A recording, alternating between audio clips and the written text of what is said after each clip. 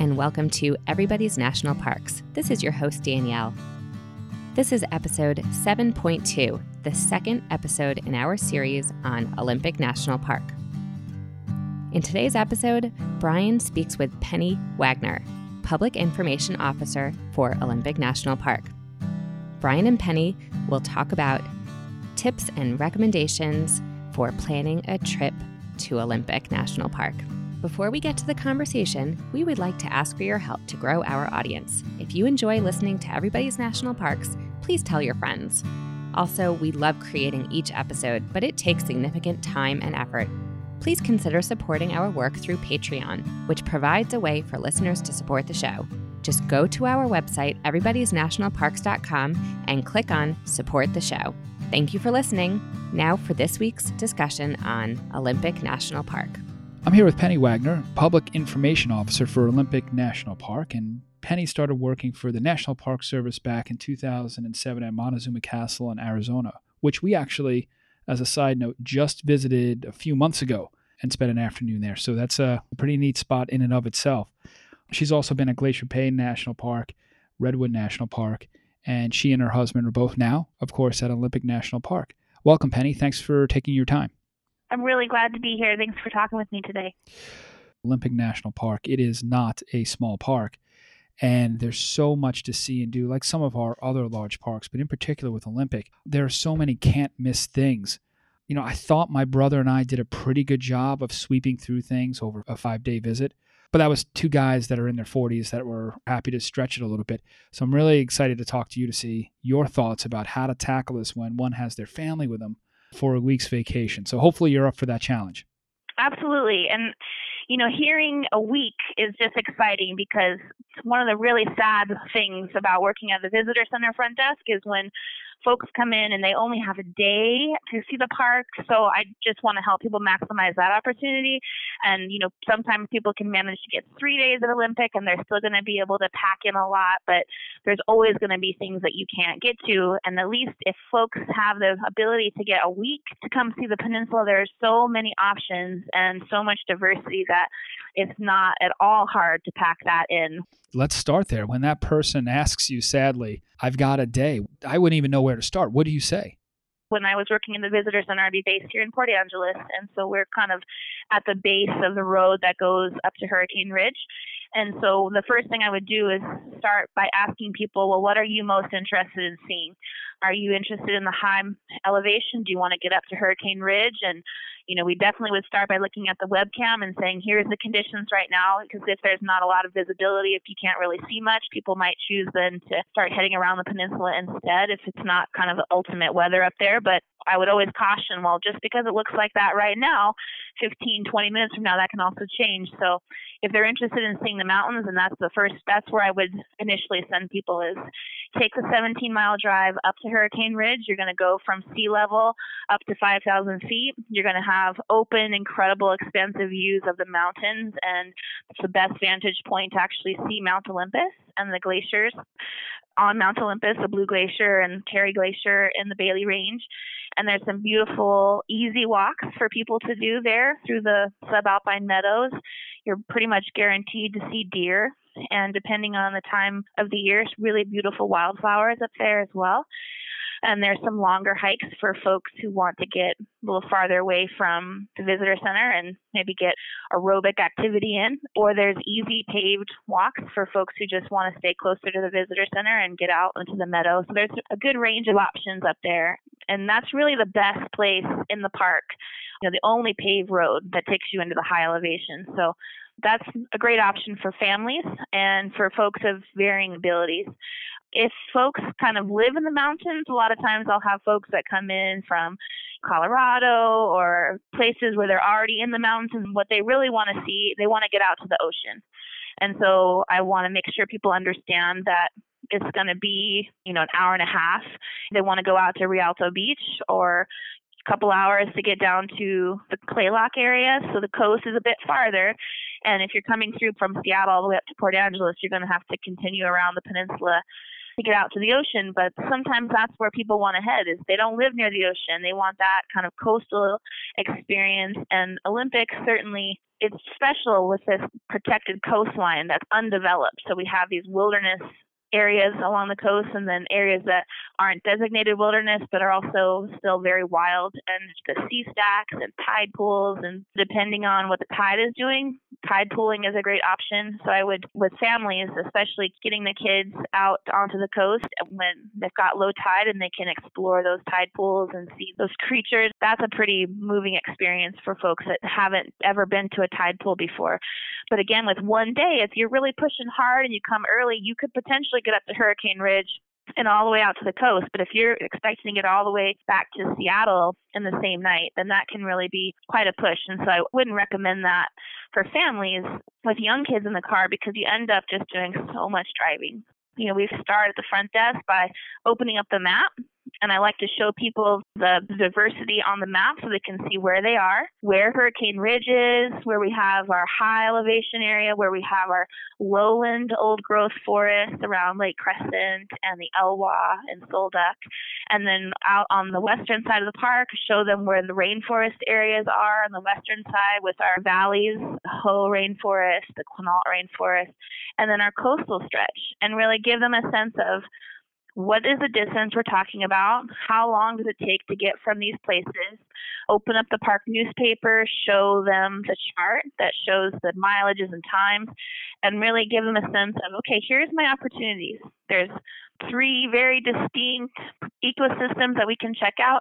There's going to be great hiking for a range of abilities at each location. If we've got families, we're going to have nice, easy, shorter hikes that we can do to really explore that environment. So how long do I want to spend in the car, and what do I want to see? And we can make that happen. One thing I think distinct about Olympic than some of the other parks, like Yellowstone has the Grand Loop Trail, Zion has the Canyon Scenic Road, where there is a main thoroughfare, which if you have a day or a few hours, you can drive up and down, get out of your car, walk a little bit. Olympic really doesn't have that. My brother and I, when we planned our trip, I planned out our itinerary, and he looked at it. He's a local, and he said, that's a lot of driving, and it's not direct driving. And like the classic big brother, I yeah-yeah'd him to death.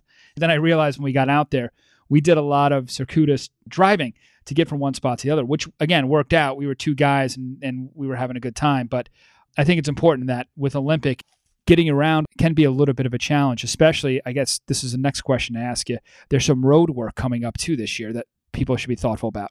Yes, and that is an important thing that we do at the outset when we're showing people the map, is just the fact that Olympic is like a big wagon wheel with basically a bunch of spokes and no hub. So you can get in and out on various roads, but Highway 101 is going to be your drive around the peninsula, and from the 101 you can access into these different park areas, but there's no road that goes across it. And so that means you're very reliant on the Highway 101 getting you around the peninsula to access these different park areas. And so this summer is the second year of the 3-year Highway 101 rehabilitation project. And this is happening at Lake Crescent. And when people are planning their visit between Memorial Day and Labor Day, there's going to be half-hour delays during the work hours, which are only on the weekdays. So if you're traveling on a weekend, then you would just need to be prepared for temporary traffic signals, so short delays wherever they have to have those signals on that 12-mile stretch of Highway 101 at Lake Crescent. And then on the shoulder seasons, there's a possibility of having 4-hour delays during the daytime between 9 a.m. and 1 p.m. And so referencing the website and checking the alerts page and checking on the road project page will bring your attention to any of these scheduled delays. And these are announced at least a week in advance, if not 2 weeks, so people can plan to either be through the Lake Crescent area before 9 a.m. or after 1 p.m., or you can also take the alternate state route, Highway 112, which is a scenic byway along the Strait of Juan de Fuca, and that will bypass the lake area. And so because Highway 101 is a really important corridor for commuting from the east to the west or vice versa on the peninsula, it does affect the commuting traffic, the commuting public that goes back and forth, but also our visitors who are coming to the park. So I just want everybody that's coming to know that that work is happening and to check the website in advance and be ready for those delays and slower travel through that area during the weekdays. Fair warning, we have to navigate some road construction here this summer. Now, let's assume we're the classic family coming in. We're coming through Port Angeles. We have a week. We talked about tide pools hitting the ocean. We talked about glaciers, rainforest already. And how would you fit those puzzle pieces together, generally speaking, for a family that are hitting the parks? What do you think some things that they should see and take some time out, even navigating some of this construction? What are some things that they should make sure they go and see with that week that they have? I often suggest to people, if they can, to break up their time, especially with that much time, to break it up in half if that's possible, and spend, a couple days on the northern side of the peninsula around Port Angeles, and then be able to stay somewhere on the west side for the remaining time, or vice versa, depending on how you arrive at the peninsula. And that way, you're not spending so much time each day trying to get to your location. So if you were to stay around Port Angeles or Lake Crescent area, either at one of the lodges within the park or in lodging outside of the park, then you don't have to factor in so much of the travel time. And you are already kind of located here, so you can plan your day around any of the road work that's happening and try to get to your location earlier so that you're not stuck behind one of those longer delays. In that way, you have more time to actually be in that spot. And so around the Port Angeles area, it's easy to spend a full day at Hurricane Ridge. There's enough to do on the drive up and up at Hurricane Ridge with the trails and the visitor center and doing a ranger guided program and the junior ranger program, that having just a day to be able to spend up there as a family is plenty for the day. And then you could spend another day going out to Lake Crescent. There's some beautiful walks at Lake Crescent going out to Marymere Falls or spending time at the lake. There's a great trail on the northern side of the lake, the Spruce Railroad Trail. Unfortunately, there is a little bit of work happening this year on it that will continue next year. So this year would be a better year to go visit the Spruce Railroad Trail than next year, because they will be doing the final portion of that multi-year project to pave it and make it a multi-use accessible trail. So this year would be better than next year when it will be completely closed. But there's options around Lake Crescent. You can also spend kind of a day in the old growth forests that are in the lowland areas. So around Port Angeles, you've got Hurricane Ridge, you've got Lake Crescent, the Elwha, and even the Solduck Valley. So there's plenty to do in either another day or two just exploring those valleys on that side of the park near to Lake Crescent, seeing some beautiful waterfalls. I highly recommend getting out to Marymere at Lake Crescent and getting out to Solduck Falls in the Solduck Valley. And those are great hikes for families because they're shorter hikes, they're not strenuous. And, my 5-year-old can walk all the way out to Solduck Falls or to Marymere Falls on his own. There might be a little carrying involved, but those are doable for families, and they end up making a nice day where you can plan a picnic and you can get out and be in the old growth forest, see these huge trees, and really kind of immerse yourself in those areas. So my brother and I, we did Solduck Falls, and I can attest that you're right. That is a family-friendly and relatively less strenuous hike up there, and there were a lot of families there. You touched on one thing that I've also thought about is, not that anyone's in a rush to see anything, but I was struck by how big the park is, of course, but how on some particular hikes you can be in one ecosystem and at the end of the hike be in another. And maybe this is a bad example. You mentioned a few good examples, but the Hoh River Trail, of course, ends up at a glacier. Now, that's a long, long hike, but maybe there's some other things. My brother and I, we hiked into the Enchanted Valley in the southern end, so we were able to see a few different ecosystems. So it's a big, big park, but I was really struck about how you can quickly go from one ecosystem to another in a relatively short walk. So do you have anything like that where suddenly, not just for sake of time, but just it strikes you how diverse Olympic is and how once you hit some sort of elevation or what have you, that how quickly the ecosystems can change? Do you have any other recommended hikes that kids especially and families would like to see a few different aspects of the park in one walk? So my immediate thought is just that without doing those longer hikes like you're talking about where you hike in 10, 15 miles, those are when you can really see that change. But for families or when you're not able to do those longer hikes, that really happens on your exploration of the peninsula. And that will really strike folks as they come onto the peninsula. And all of this is a result of the mountains in the heart of the peninsula. The peninsula goes from sea level up to just below 8,000 feet. And so all these mountains in the middle are basically like they're wringing out the clouds like sponges. And all of this precipitation is falling on the western side of the peninsula. So you go from having 12 to 14 feet of rain in our temperate rainforest valleys on the west side to going to 14 to 17 inches. And let's say like the Sequim area, Port Angeles will have a little bit more rain, but you have prickly pear cactus that you can find in little pockets around Sequim. And then you have temperate rainforests on the other side of these mountains on the peninsula. So we're talking about a huge change with this rain shadow effect that you get from the mountains.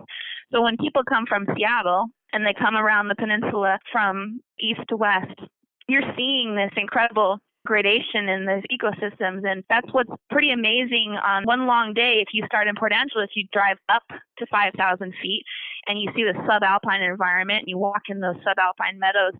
And then you come back down to sea level and you drive around the peninsula and you go through the lowland forest and you see Lake Crescent and these river valleys that are in these lowland forests. And you come around to the west and all of a sudden you're in areas that get 12 to 14 feet of rain and the trees are enormous. And then you have this coastal area.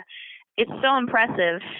Living in the desert as a kid, getting 10 to 12 inches of rain, and then moving to a place like this where we have these temperate rainforests is just shocking. You're making up for all the lost rain you had as a kid.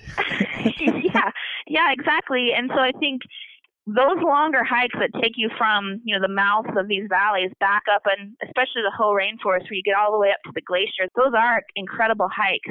Just to take you from that one elevation all the way up that way. I can't think of a good example on a shorter trail, but I do feel like that's one of the really special things about the peninsulas. The peninsula is 40 miles across, so there's just this huge change that you can see as you drive around. The park protects almost 1 million acres. 95% of it is designated wilderness. And so a lot of times the people who come, they're never going to get into the heart of the park. But you have that wilderness experience when you are able to get out and walk out the Hoh River Trail the first few miles. That's a great thing for a family to do if they're up for a little bit longer of a hike. Hike in a few miles. If you can go 5, you can get out to 5 Mile Island and, it'd be a 10-mile round trip. So it really depends on what your family is up for. But that's a relatively flat trail, so you'd get a really incredible hike through the Hoh rainforest. And if you can't go that far, then do the Hall of Mosses Trail from the Hoh Visitor Center. And there's not a lot of places in the entire world that you can experience temperate rainforest. And so when people come to the park, I really want to highlight that for them, that this is an incredibly important opportunity to show your kids what this is. Get into the rainforest and see what that's like. Look at the different colors of the moss, feel what it's like to stand below these enormous trees and what happens to an ecosystem when you get 12 to 14 feet of rain a year. And get in there and that sense of wonder that your kids have looking around them and seeing the plants and seeing the elk that are in the rainforest. It's a moving experience, and there's not a lot of opportunities. And here you are on the peninsula, and you've got this opportunity. And I just want everybody to be able to experience temperate rainforest. It's special. It really is. My brother and I were there, and it was a very special spot. In fact, we're going to have a whole episode dedicated to Hoh, not to give anything else short shrift, but I thought Hoh was pretty special, and I was so excited. If I list all the things we want to see in the national parks, Hoh was one of the elements that we certainly wanted to see, and it delivered. So we were really excited about that, and I can't recommend it enough. We mentioned a little bit about some trails, some falls, the dynamism of the park. Culturally, some of the historical aspects of the park with native peoples, also with logging, where do you recommend families should go to kind of have that experience, to understand who was here before and what was here before there was a national park? One of the best places to go is not actually within the park, but a lot of people are interested in going out towards Cape Flattery to see the farthest northwestern point in the lower 48 states. And if you can get out to Cape Flattery, I would highly recommend it. And there's the Makah Indian Reservation out in that section of the peninsula on the farthest northwestern tip. And as you go up to Neah Bay, as you're kind of entering into the community there, there's the Makah Cultural Museum. And that was built to house thousands of artifacts that were discovered as part of the Ozette excavation, the archaeological work that happened out there on the Ozette coast. So the Ozette area is now part of Olympic National Park. But that was a pretty textbook example that's used in textbooks of an archaeological excavation and learning about this community of people with a rich traditions and a long cultural history of living on the coast and having that connection out there on the coast. And you see these incredible artifacts that were preserved underneath this landslide that happened hundreds of years ago. And that really gives you a sense of their culture and their lifeways and their technology, very rich culture. And that's on the peninsula, I would say, the very best place to go and see artifacts from that prehistorical time. At the park, we have affiliated tribes, local tribes all around the peninsula. And they all have very rich oral traditions about the park. And their history here, we've got 10,000 years ago, there's human occupation on the peninsula. There's, mastodon kill sites that were found in Sequim. So there's a very long-standing tradition of people living on the peninsula and this being their home and part of their oral traditions. And so that's the thing to understand. European settlement didn't really happen until the late 1800s.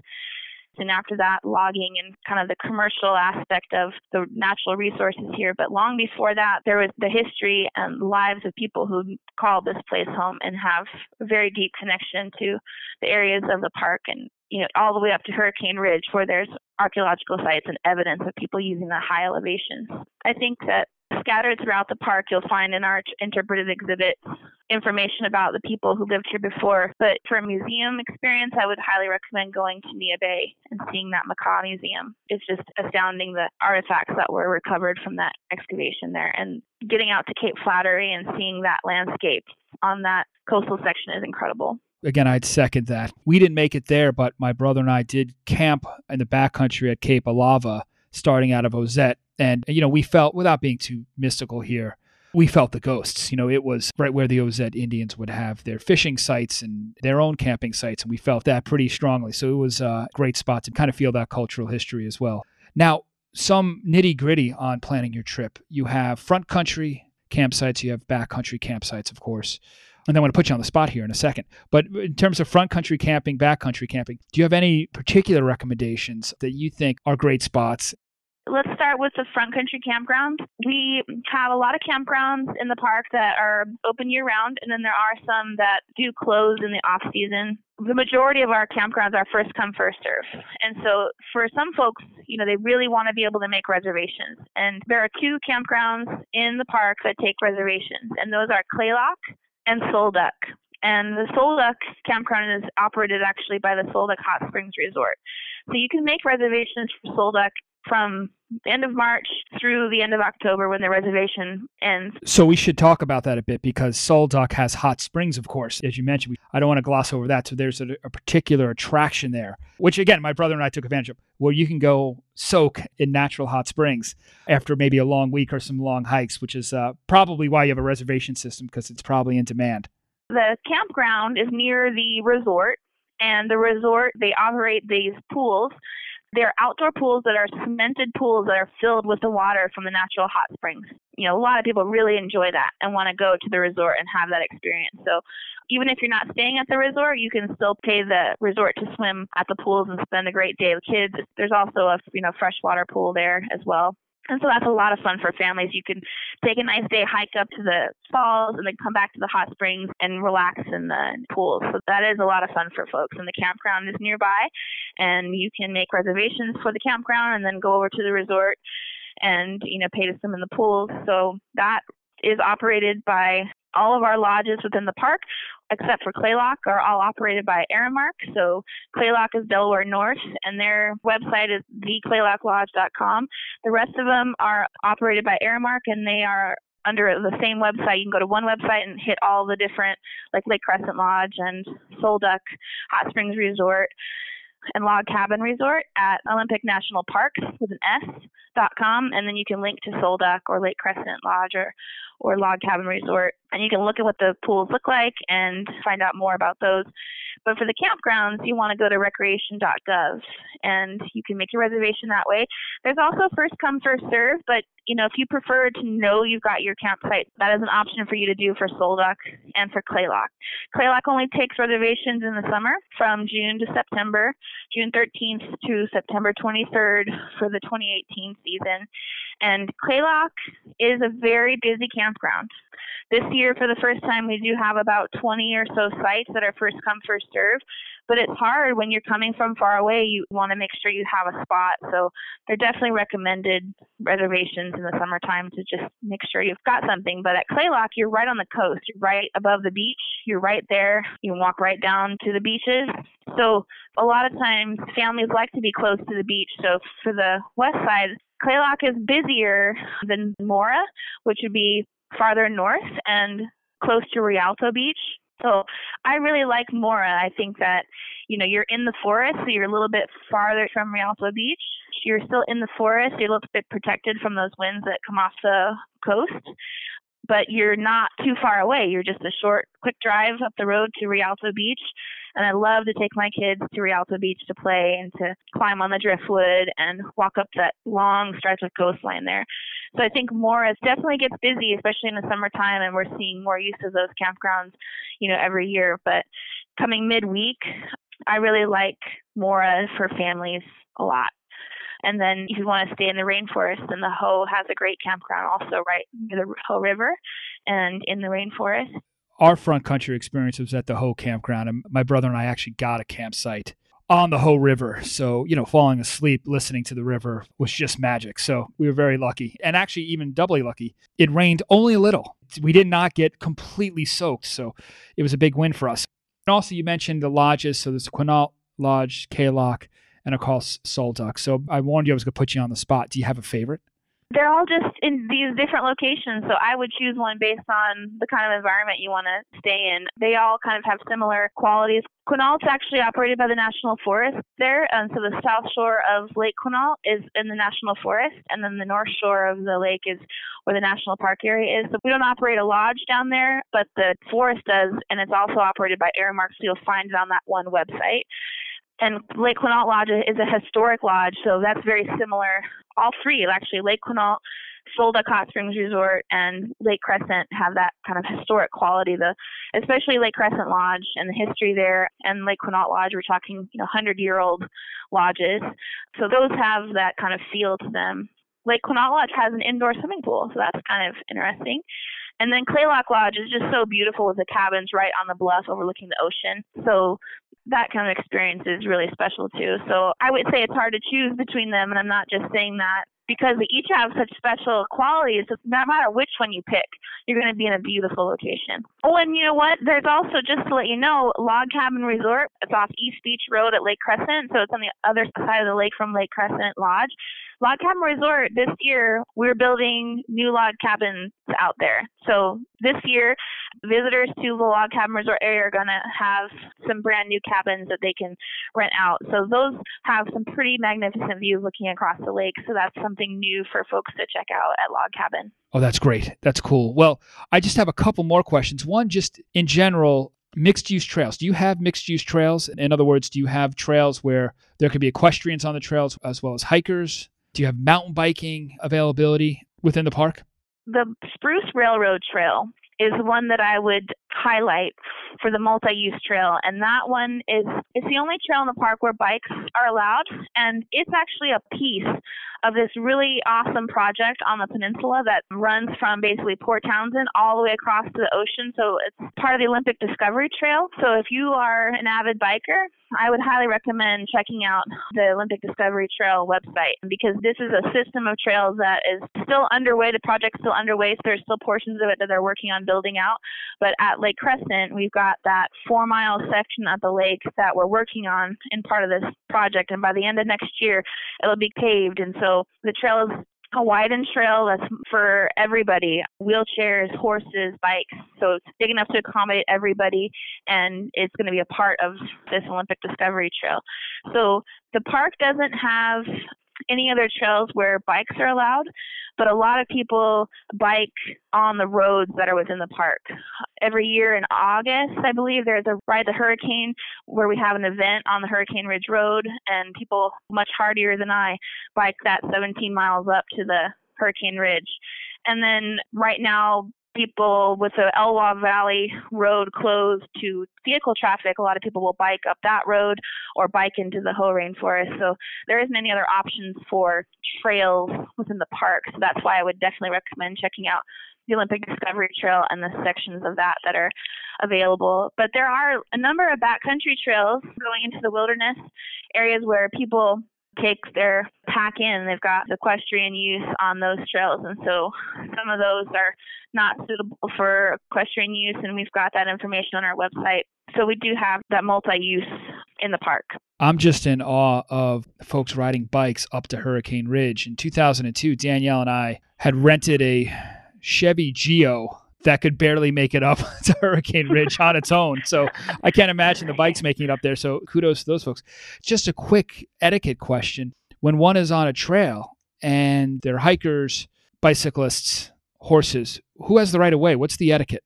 That is a really good question. Every year in April, we have National Park Week and Junior Ranger Day. We like to have an event at our visitor center and invite the backcountry horsemen to come. And we have our trails crew that uses mules.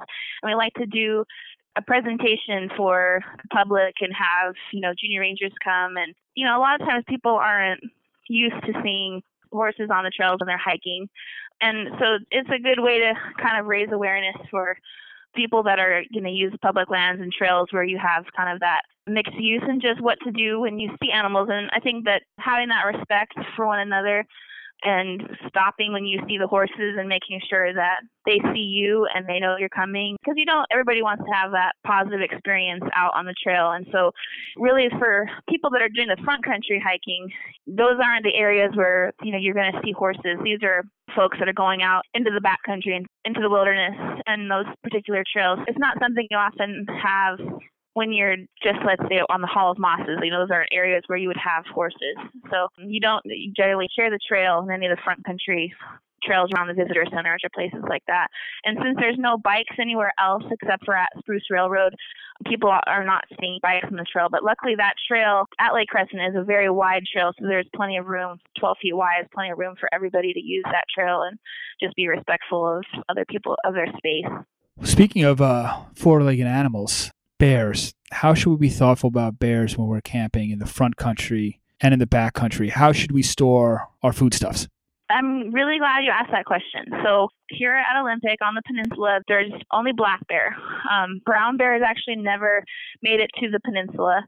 And we're very fortunate at Olympic to not have the same kind of wildlife issues that other parks experience, where you have bears coming into campgrounds, breaking into cars.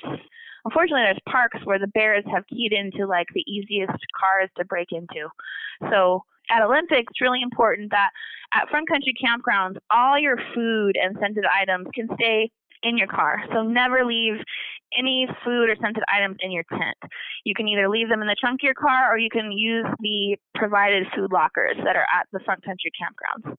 And in the backcountry, you're going to want to either hang your food if that's feasible, or if you're in places where hanging your food is not possible, we rent bear cans for free, animal-resistant food containers for free from the Park Wilderness Information Centers. When you get your backcountry permit, you can borrow one, and they're required out on the coast. And they're required for the coast, not so much for bears, but because of raccoons and rodents who will absolutely get into your food if you try to hang it. So it's really important that you use those animal-resistant food containers or bear cans, or if you're in a front country campground, just make sure you're storing all of that stuff in the trunk of your car or in provided food storage lockers there in the campground. And are those canisters available in shoulder season as well?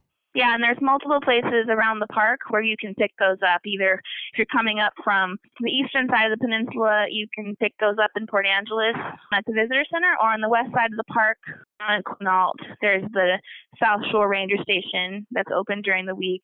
So you'll want to plan ahead. A lot of people come with their cans already. They buy one, or you can borrow them from the park. So if you're planning a backcountry trip, I would definitely call the Wilderness Information Center and find out the best location for you to pick up your bear can when you're coming. My brother and I made a mistake because we were camping at Cape Alava, backcountry, and when we left Forks, we thought, well, we can get it at the campsite or, at the ranger station in Ozette, or we can get it at the general store right there. Well, general store, it was shoulder season. General store didn't have it. And the ranger station said that shoulder season, we don't have any. And so we were kind of stuck. I guess we did the wrong thing. We hung up our food and we tried to do the practice of, triangulate from our cook site, campsite to where we hung it up. We had no problems, but, we saw on our hike down the coast, we saw scat everywhere. So they were not invisible. The bears we knew were there. So we got away with one, but in retrospect, we should have called ahead and said, what's the bear canister situation? And when in doubt, if you see a canister in Port Angeles or in Forks, just get it there because you don't want to be stuck without one. It's a really good tip, and that's all about figuring out where those locations are before you come, because it's going to be a little bit different in the shoulder season than it is in the summertime, and making sure you know where, connecting with the Wilderness Information Center before you come to make sure you know where those locations are, and calling ahead to make sure you can get one. Well, listen, Penny, thank you for all your time. I have one last question for you, and we kind of ask this question for all of our guests. So you've been in the National Park Service for a little while now, and you've been in several parks, but just for Olympic, do you have a particular special Olympic National Park moment, a time where you just had a blissful moment that occurred to you either on the job or off the job? And can you share that with us? Absolutely. I can think of a few, but the one that really stands out to me was when I first moved to Olympic. So I spent the majority of my life growing up in Arizona and living in the desert in Arizona, and then moving up to Alaska and coming to Redwood, and then coming to Olympic and taking my kids. When we first moved here, I hadn't had a chance to get out to the coast yet. And so it was our first day exploring the coast, and we hadn't seen the ocean yet. So we were driving Highway 101 from Port Angeles. We went past Lake Crescent. Just before Forks, we took 110 out towards La Push, and we still hadn't seen the ocean yet. And we pulled into the parking lot at the Second Beach trailhead. Still can't see the ocean yet. And you start out on this trail and you hike down through the forest, through the kind of coastal rainforest. And you're hiking along and you start to hear the waves. And I can tell my kids, my daughter was only about 1 at the time, but my son, is 4.5, and he can hear the ocean, and he could still remember Alaska and the ocean and living in California, being by the ocean. So he's getting excited to see this. And we come out and we pop out at the top of the bluff, and then you can look out, and it's just magical that you see the sea stacks in the water, and you see the big waves coming in the Pacific Ocean, and all this driftwood. Unlike anything I'd ever seen before. I'd never seen so much driftwood. And we come down the steps onto the beach and scramble over the top of the driftwood, which my kids just love. And you just look out on the ocean, and there's just something so moving about feeling that raw power of the ocean and seeing all this wood that's just like toothpicks that just shoves onto the shore, and the waves, and that just the pristineness of that environment. It's magical, and I just want that for everybody. We have so much hustle and bustle in our lives, and we get from one day to the next and doing what we need to do, and everybody needs those to be in nature and to have that sense of wonder and awe at our public lands and our wilderness and our oceans and our forests. And Olympic has so much of that for people, and it was just a special day as a family to be in the park at this place, at the beach, and just experience it. It was a beautiful sunny day, perfect weather. Those are the kinds of magical moments with your kids that everybody needs. What a great coda to end on. Thank you very much. Penny Wagner, Public Information Officer for Olympic National Park. Thank you for all the great tips and insights. You have me excited to come on back. This time with my wife and kids, not just my brother. Thanks, Penny. We really appreciate your time. Yeah, thank you. Thank you for listening to Everybody's National Parks. You may find show notes and links to resources discussed in this episode on our website, everybodysnationalparks.com. While there, consider clicking on Support Our Show. You may find the podcast on Apple Podcasts or wherever you listen to your favorite podcasts. If you like the show, write a review and please tell your friends. You may also follow us on Twitter, Facebook, and Instagram, or send us your comments at everybodysnationalparks.com/contact. We love to hear from you from the parks you are visiting, so please tag us at #EverybodysNationalParks. Most of all, enjoy exploring the national parks with your family. Bye for now.